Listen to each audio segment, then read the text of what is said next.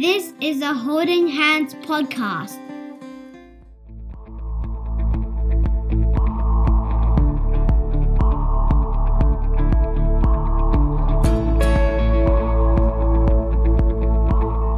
And welcome to another exciting episode of Always Child-Focused Questions. My name is Benjamin Goddard. I'm your host, reporting for duty as always, fully caffeinated this morning. And joining me as always is our service manager, Jakki. Jakki, how are you? I'm good, thanks, Ben. How are you? I am well. Now, I know that you have been excited for this episode for a very, very long time now. This is something that we have been planning and talking about for a few months, I think. Yes, we have. Let's not let our listeners wait any longer. Who we got? Okay, sounds good. So today we have Michele Silver. Welcome, Michele, to our podcast. How are you going today? Thank you. Very well. Thank you for having me. So it's really lovely today to have you as a guest to talk about all things mediation, or FDR as it's also commonly known. Excuse me. So Michele is the co-founder of the Mediation Team and has been working as a family dispute resolution practitioner, or FDRP, for over 10 years in both the NGO sector and in family relationship centres, otherwise known as FRCs. And I love the acronyms. So Michele's also a panel member on a number of really important departments, including the New South Wales Legal Aid Early Intervention Unit. It's very Does exciting. that have an acronym? I don't know, actually. Michele, does it? I don't think so. No, we can make one up. NSWLAEIU, something like that. Use all the letters of the alphabet. So, Michele, you and I have known each other professionally for a really, really long time. Of what I've noticed, we've actually got this common passion for making sure the clients are fully informed. So the podcast today is all about that, informing parents about FDR, what happens in the process, what are some of the common misconceptions, and where you see FDR fitting into the future of the family court space. So let's get started. Perfect. So tell me, what is your role as an FDRP and who can become an FDRP? Okay. So I'll start with your second question first. Anybody can really become an FDRP. There is a misconception, I think, amongst people that you have to have a social science or legal background, but that is not correct. But you have to actually qualify and train to become an FDRP. And so there are a number of organizations that do the training, College of Law and previously Relationships Australia used to do it as well. And so it's a course that lasts a couple of months. You go through various modules, and when you are assessed as competent, you then need to do a placement in an FRC or an NGO, or sometimes maybe even in a private organization. And then you also need to become accredited with the Attorney General's Department. The reason for that is only accredited FDRPs can issue what is called a Section 60I certificate. Got it. And Tell me what that is. Okay.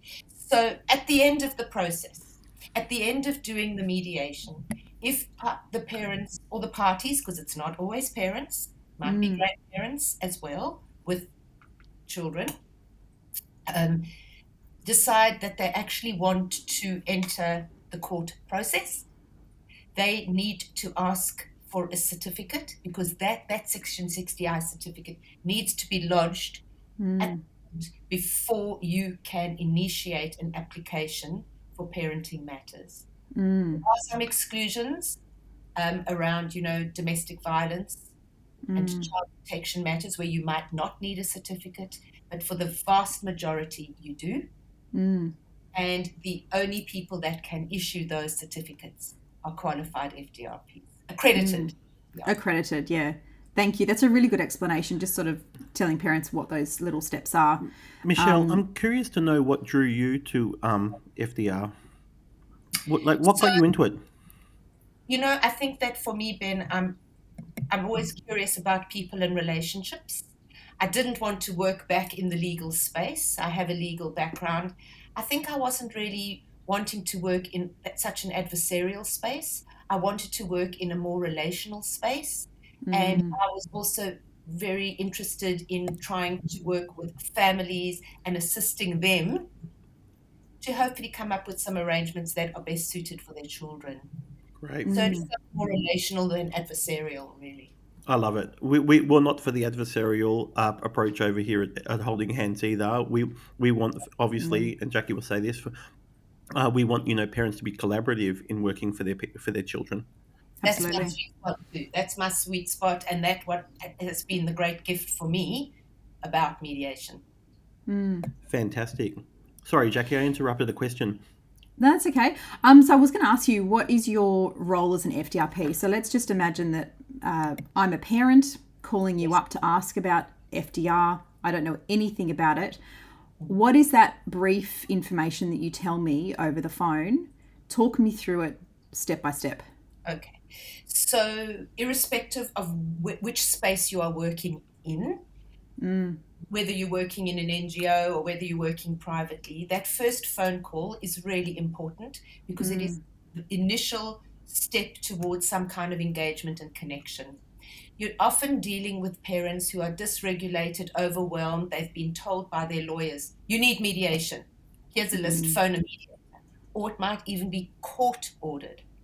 Or some people just, decide we need it ourselves and will initiate the call. But generally, those people that call know nothing about mediation. So your first step is to just ask them what it is that has brought, why they are calling, what is it they need assistance and support with. So they might say something like, I'm not seeing my children, or I'm unhappy about the current arrangements, or, we've just recently separated and things are a total mess and I can't talk to the other parent. So the mediator gets a sense of what the driver is that is bringing the person to mediation, and will then just very briefly explain to them what the mediation process is, probably in a few lines. And just to say that, if you come to mediation, this is an opportunity for you and the other parent to come together to try and resolve some of your issues. So, Michelle, I imagine that you've got a lot of parents who will come and say, "There's nothing to mediate on. We don't agree on anything." Where are they wrong? Okay, so the fact is that the first phone call that you have is really quite invitational. You're trying to invite people into a process, but there are two parents. So there's the one parent will phone and say, I need mediation, right? And we'll talk about that a bit later. You will do an assessment interview with them and decide whether mediation is suitable. And then you will reach out to the other parent. So, apropos your question, if you phone that person and you go, hello, I'm Michelle. I've been approached by X about some mediation. I'm reaching out to you to see whether you'll come into the process as well. They might often say, why? Is that wrong? The other person's mad or won't agree to anything, or things are going fine. There's nothing. I always say, I understand, that things might be going well for you, but is everything going well? Are you 100% good question. everything that's happening? And they might go, oh no, absolutely not. I've just learned to live with it. And I go, well, this might be your opportunity to find a safe space to have a confidential chat, and we can iron out some of your issues too. And then they will come in. Because that's really powerful. There's an initiator for mediation, and they have probably thought about it. I want mediation. The other person might be blindsided by that call. Yeah, great Totally. point. What do you want? So to somebody who gets that call, who's listening, they may not have gotten that call yet. That call may be coming. They don't know, right? Yes. What would your advice to them be? Like, you get a call from a mediator, obviously the broader advice is be open, but what would your specific advice to them be, Michelle? Great question, Ben. There are two steps there. We are required in terms of the regulations when we reach out to what we call the party B. The person doesn't mean that they're less important because they're not party A. It's just easier to say the person that initiates is called party A. So you reach out to the party B, the mom, the dad, the grandparent, whoever it is. Okay. But the way in terms of the regulations is you need to make 2 attempts in writing first. When I first started as a mediator, in the old days when there was snail mail, we used to send letters. Well, that doesn't happen anymore. You're able to send an email, and you'll email them, you will introduce yourself, and you'll say, "Dear person, I've been approached by X about mediation. This is what it is. Please contact me for a confidential chat." I generally do. Oh, Because that's interesting. They generally do. yes. If they don't, you'll send another email, and then you might try a phone call, because sometimes it might go to junk mail. Yeah, sure.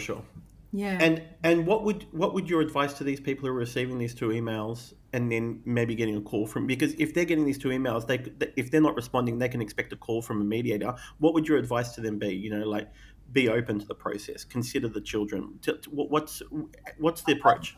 If I were to eventually get to step 3 about the phone call, it would be something like, I have tried to contact you. I'm Michelle. I'm a mediator from whatever. Have you got a few minutes to chat? Yep. Look, the other parent has initiated a process, and I'm just curious whether that is something you are willing to participate in. It's important to understand as well that even though mediation is voluntary, I cannot force any person to come. It's voluntary with a few conditions. And what that means is if you refuse to come, which is your right to do, and the other party wants to go to court for orders and you don't attend, I will issue a certificate to that parent saying Ben failed or refused to attend. That gets lodged into the papers. And why shouldn't they refuse? Well, they might say, are you saying why they should or shouldn't? No, why they shouldn't refuse, why they should accept your invitation. Well, of course, we would love them to accept the invitation because if there are issues, if it's a couple of years or something, or sometimes it is post-separation, and the communication is awful between the parents, and the conflict is ongoing, in fact, hasn't reduced, the children are struggling, those are all absolutely, red flags for a happy, healthy, post-separated family to find their feet. So if both parents can hear that it's not a threatening process, but they might actually have a voice, or they will have a voice, and be able to air some of the things that have been troubling them, they are often very, open to coming in, because one of the questions I often say is, so you're 2-3 years post-separation, how are things going? They go, I'm just living with it, or it's terrible. I say, would you like things to be different? And they'll say, absolutely. I say, but you are the agent for difference. So we'd like to hear from you. I really like that. That's really good. And I know I'm throwing really difficult questions at you, and I got one more. Yes. A lot of these people who you call, a lot of the party B must say, I'm not sitting in a room with them. There's no way I'm sitting across from my ex. Tell us about that. What a great question. Okay, so let's assume I call you, Ben, and I say, will you come in? And they say, how does it work? I say there are 2 steps. The first is what we call an intake assessment. And I wonder if some of your clients have also done intake assessment, so they might know about that, right? Yeah. So that's about 1.5 hours to 2 hours. And what I am doing as the mediator is I am required under certain regulations in the Family Law Act to assess for suitability for the process. Is this a suitable process for you? I need to look at, not only do I assess for suitability, I also do a risk assessment. And what I will then say to the clients is, if you come in, part of my questions to you will be, how do you feel about sitting in the same room as your former partner? Okay. Absolutely. Would you be able to find your voice? I don't think so. So would that mean that you wouldn't be able to articulate some of your concerns? Yes, they overwhelm me. They look at me in a particular way. They raise their eyebrow in a particular way, and I just get overwhelmed and triggered. So part of my assessment then is to say, fine, we can adapt the process. We can offer you a shuttle. What does that mean? You are in separate rooms. You do not see each other. You do not see each other. And one of the great gifts of COVID is something called Zoom. Yes. We do it on Zoom remotely. You are in separate Zoom rooms. You do not see each other at all. The mediator Fantastic. That's manages great. shuttle between the rooms. It's about keeping both parties safe, Yeah.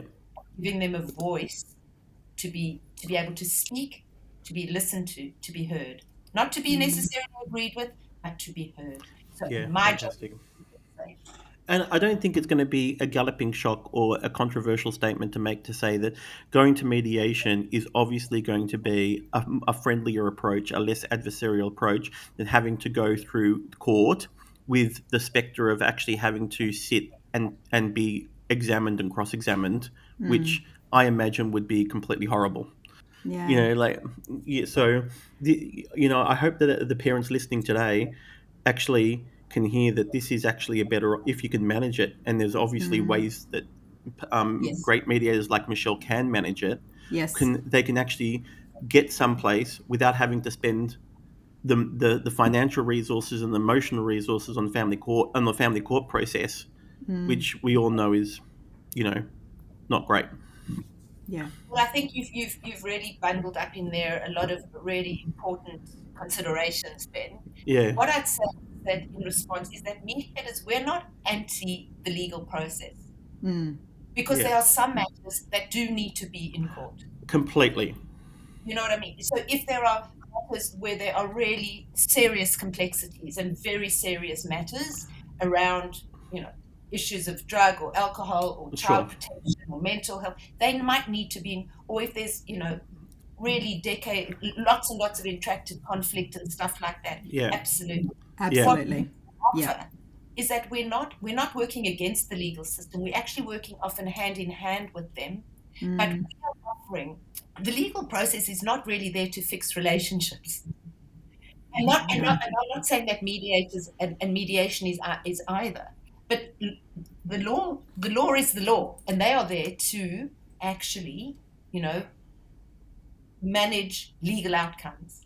What we do in mediation is to try and put a more relational lens on things and to privilege the parents as the experts on their family. Lawyers, judges and judicial officers are not the expert on individual families. Completely. They're guided by, special family reports, what comes through from the independent children's lawyers, how the parents stand up in court, through cross-examination and stuff like that. What mediation is it's informal and it's non-legal and it's self-determined for the parents. 100%. It actually because the power lies with the parents to come to their own agreement. Yes. The power is completely removed once you go to court. And sometimes that's exactly what needs to happen for those complex matters. Of course. Yeah. Of course. Absolutely. Yeah. 100%. The vast majority of matters that we see are not necessarily urgent in the sense of needing to be in a court space. It's just that the parents' dynamic has been such that it has evolved to a point where they can't communicate. And the conflict has become overwhelming. And sometimes, sadly, the children get lost in the process. Michele, that has been so insightful. Thank you so much for coming on today. We really, really, really appreciate the information that you've given to us about FDR and the process. I get the sense that we still have a lot more to learn from you. Are we able to invite you back for another episode to talk about how you can ensure that the child is at the centre of the FDR process? Would that be okay? I would love it more than anything, because that is what keeps me in the game. Let's put it that way, for sure. Wonderful. Thank you so much. And that's another episode of Always Child Focused done. To find out more about Michele and the mediation team, you can visit our blog post that is attached to this podcast episode through our website, www.holding-hands.com.au, and click on the blog link at the top. That's it from me. Thank you for listening. Bye for now. You've been listening to Always Child Focus, a podcast by Holding Hands. Holding Hands would like to acknowledge the traditional owners of the land, sky and waterways where we are able to learn.